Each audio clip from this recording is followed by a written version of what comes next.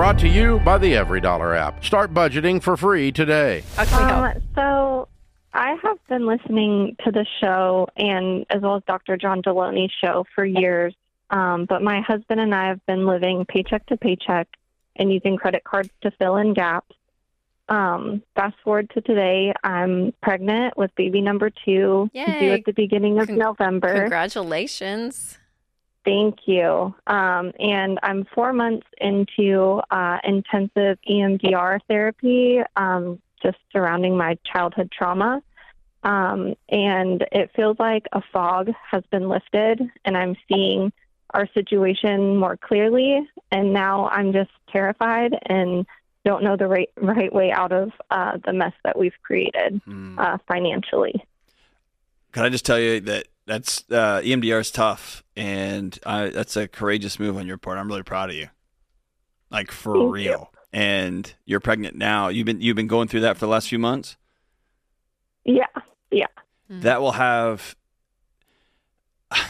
have dividends on your child's nervous system that's growing inside of you. Like what you've done is literally changing your family tree. I'm so proud of you. It's amazing. Thank you. Thank you. And so I remember one time I was doing some hard trauma counseling, and a few months later, my counselor asked me, and you may have heard me talk about this on my show. She asked me, like, what do you feel? And I said, I feel like my marriage is great. My kids are great. My job is awesome. I don't know how to say this, but objectively, if I was just to go down the list, I would tell you I feel depressed. I feel like I'm running low. And she smiled real big and said, this is you for the first time since you can remember that you're not in fight or flight. And she smiled and goes, this is what normal feels like. And you're going to have to practice living like this without being amped up and fighting and running all the time. And I want to tell you, it's been the best living, like falling asleep at night because I'm tired, right? Those kind of moments. And so I tell you all that to tell you, as you begin to heal, reality sets in, right? And for me, that reality was after 15 years of running and screaming and fighting everybody and running and trying to achieve everything, I got a good marriage, and I got a good job, I got a good life. But also, in your case, that could, like, the smoke can clear, the fog lifted, as you said, and you could realize, whoa, we owe a lot of money, and we are living paycheck to paycheck, and we're making some daily and weekly and monthly choices that have to be different. Or maybe my marriage isn't what I want it to be or what I thought it would be. And so I think now you're in a place where your body is telling you, okay, now we have some real things to be scared of in the present, right?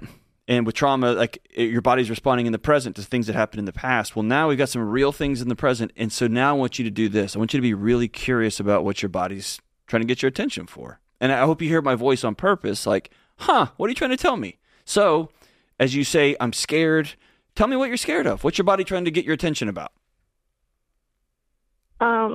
We don't have anything in savings. Okay. And we have about $33,000 in, credit cards, and we have a truck, and then we also have a mortgage on top of that. What do y'all do for a living? So I work for city government, and my husband's a carpenter. Okay. How much you guys make? He is unemployed for portions of the year, so we've been making about $100,000 a year. Why does he choose to be unemployed for parts of the year? I don't know. So if I was a gambling man, and I'm terrible at gambling, so I don't really ever do it. But if I was a gambling man, I would suggest to you that a big alarm system that's going off in your body is you are tethered to somebody that you don't feel safe with. And maybe not feel safe because he doesn't hit you or doesn't scream or run around on you, but he is not providing in a way that makes any sense to you. And you're a pregnant mother of one, about to be two. You're working a full-time job, and he's sitting at home going, I don't know. Does that ring a bell? Yeah. Yeah. Sounds like that's the place to start. Yeah.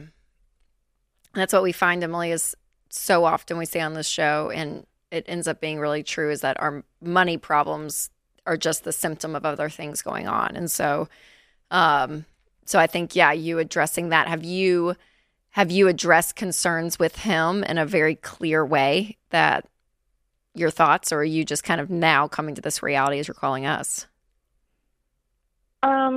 Yeah, we've talked about it, and he agrees with it, and he understands the Dave Ramsey plan and wants to go along with it. But then when it comes to actually like making a budget and sticking to it, that's where, I get left alone. Well, there's a step beneath the Dave Ramsey plan that he's not buying into, and that is, I'm going to work to provide for my family. And take care of my family, yeah. He's not honoring his wife, and he's not honoring his 2 kids because he takes off half the year.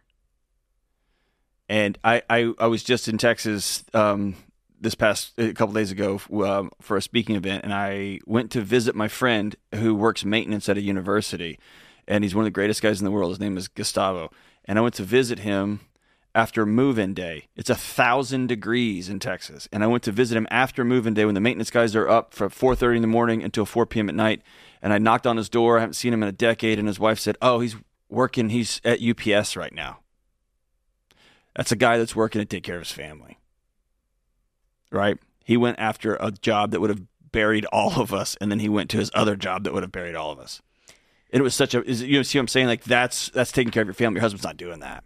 And then the Dave Ramsey stuff, like Rachel, we talk about this all the time. Yeah. He just he's not a person of integrity at that point. Yeah. So the conversation, Emily, I would have with him is not, well, we're not doing the Dave Ramsey thing. I can't breathe. It's I'm scared. I'm scared. And that's to the point when that isn't answered and a couple can't look at each other and say, okay, how are we going to do this journey together and lock arms and figure out solutions, which could be the Dave Ramsey plan. But when you're not willing to do that, that's when the marital issues really come to light. And that's when I would say, bring in a third party. You guys need counseling right now, yeah. Therapy to get your marriage in a healthy spot, and then looking at your finances. But in the meantime, Emily, doing what you can of, creating a budget, not going in the hole financially is the Band-Aid to kind of keep you afloat. But the bigger picture here, I think, is that marriage piece. So we'd encourage you to go forward. I would hang on the line, Emily, because Austin will pick up, and I want to give you guys Financial Peace University. If you guys can sit down and go through a few of these lessons together, I think it may be really helpful to start the conversation. This is The Ramsey Show.